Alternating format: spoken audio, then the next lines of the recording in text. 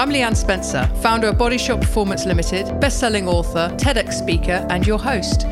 This is the Remove the Guesswork podcast, the show where I interview influential people in the health, fitness, and well-being space to bring you the latest ideas on how to optimize your mind, body, and well-being. The show is brought to you by my company, Body Shop Performance. We create total solutions to optimize your health by focusing on sleep, mental health, energy, body composition, digestion, and fitness. We work with busy professionals on a one-to-one basis for 6 or 12 months using the latest science and technology. And Body Shop also work with businesses who want to create a culture of energy, vitality and performance and position well-being as a competitive advantage. Find out more at bodyshopperformance.com and enjoy the show. Hello and welcome to the Remove the Guesswork podcast. I'm Leanne Spencer and this is an Insights episode. For those of you new to the show, firstly, welcome. The Insights episode is a 10-minute recording or less where I talk to you about an insight I've had or an interesting conversation, something that I think is really relevant to you and your health and could help you out. And this one is based on a boxing podcast that I listen to every single week. I'm a huge boxing fan. And they were interviewing a boxer called John Ryder. And in that episode, Ryder was describing his fitness and he was actually answering a question of when are you getting back into the gym? And his answer was this: well, I'm in the gym quite a lot because I stay ready so I don't have to get ready.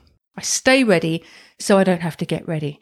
And I really like that answer because that's kind of how I view my fitness. Even though I'm not a professional athlete and never have been, I really like to maintain a high level of fitness, not super high, but a high level of fitness, a very consistent fitness regime, because it keeps me ready. When I say ready, I mean ready for the rigors of daily life, ready for the rigors of running a business, ready for the rigors of just operating in a huge city like London. And, you know, you need a certain amount of resilience to deal with life in general, particularly city life.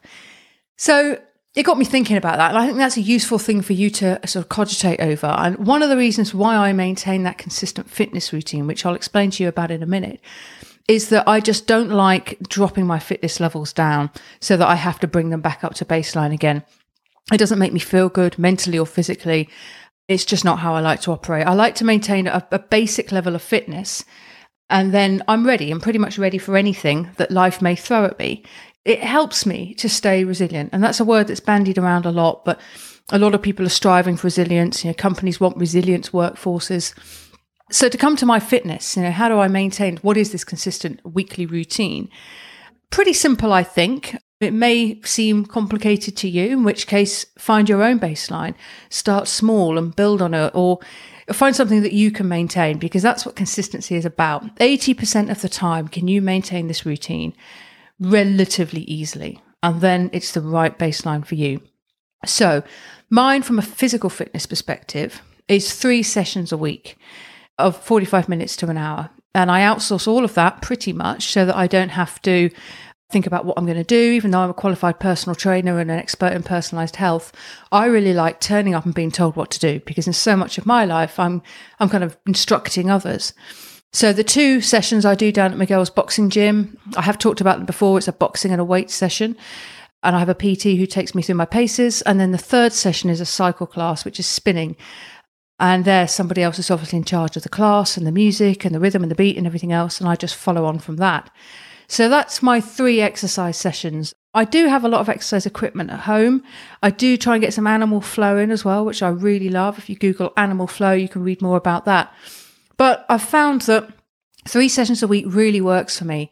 I don't need to do any more than that. I know genetically I need 36 to 48 hours of rest between recovery, between sessions. So I don't do any more than that on a typical basis. Maybe I'll throw in an extra spin class, but not often. From a sort of hormetic perspective, and what I mean by that, hormesis is essentially what doesn't kill you makes you stronger.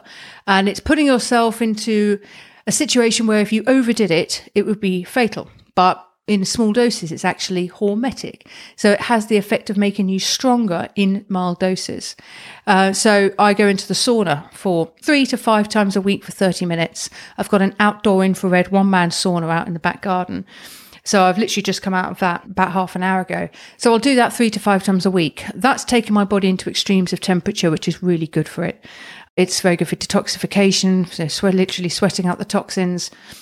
and putting my body into an uncomfortable situation. And that served me very well, because there are times when I'm in that sauna, particularly in the summer months, when I desperately want to get out, but I don't, because I think it's good practice to be in that scenario where you're having to control the mind and literally sit there and sweat it out. So I do that. Stretching and flexibility, I do a couple of sessions a week of stretching or foam rolling. And then daily meditation is the last bit of my routine, which is kind of your mental nourishment. And that I use an app for. I use calm.com, primarily because it's linked to Vitality, where I have my health and my life insurance, and I get points every time I meditate. But irrespective of that, I'd be doing it anyway. I do 10 minutes a day using the Calm app. I just sit there quietly and let thoughts come and go. And that's what I do. I have tried going further, but I don't, because I find that 10 minutes works really effectively for me. And that essentially is my routine on a weekly basis. That's how I stay ready for anything that life might throw at me. I don't try and do any more than that. I very, very rarely do any less than that as well. And then there are some healthy eating practices that I have. I do the time-restricted eating, which I talked about on an Insights episode a little while ago. And I will eat healthily 80% of the time. I still have sugary snacks from time to time. It's something I'm always looking at, but I have my blood sugar tested. It's always pretty good. So that's just a small minority of the time. Now, have a think about what this means for you. You know, do you find yourself having to get ready for things? I mean, there's lots of events that life can throw at us, you know, difficulties, bad news, financial pressures, emotional pressures, relationship issues. And then there's other things that are really positive, but we need to be ready for: pregnancy, fatherhood, change in job, promotion, moving house.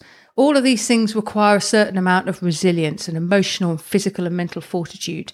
And I find that being physically fit is very much linked to being mentally fit. And being mentally fit is very much linked to being physically fit, actually. You'll very rarely see someone who is mentally fit that isn't in pretty good shape and has a pretty good routine. And it just means that you're able to withstand and to buffer some of the things that life throws at you and be ready for the events, the big life events. So I suggest, as a takeaway to this, just having a think about your routine. How ready do you feel? How mentally, physically, emotionally fit do you feel? And what would you need to put in place in order to feel better about that? If you're already doing it, fantastic. I would caution anyone against trying to do too much. If you're doing, maybe thinking of squeezing another session in or another routine or habit, if you don't feel you could sustain that indefinitely, don't do it, because anyone can do something for a month or 6 weeks or a fortnight or whatever, but it's doing it all of the time, consistently, all the time. Now, to help you gauge where you're at and where you might need to work, we, some while ago, developed something called a Health IQ quiz. It's 24 questions with radio button answers, takes about 4 minutes to complete. And at the end of that, you'll get a score. You'll get a score for each section, each signal. So there are 6 sections: sleep, mental health, energy, body composition, digestion, and fitness. And you'll get an overall score and a highly personalized report sent to you via email. And this report will give you your scores and also let you know exactly what you need to work on. And from that, if you're interested, you can book a discovery session with one of my team to explore, do a mutual fact find, ask any questions you might have, get a load of value right there on the call, and ultimately see how working together might be beneficial for you.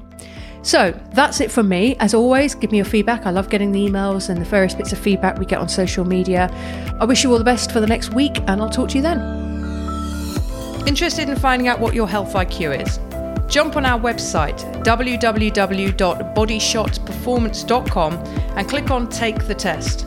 It'll take you through to a short 2 to 3 minute test, and at the end of that, you'll get a scorecard and a free 39-page report based on our 6 signals: sleep, mental health, energy, body composition, digestion, and fitness. And if you've enjoyed this episode, please think of someone who could really benefit from the content and hit that share button and send it across to them. And of course, don't forget to subscribe and leave us a rating and a review. Thank you very much for listening.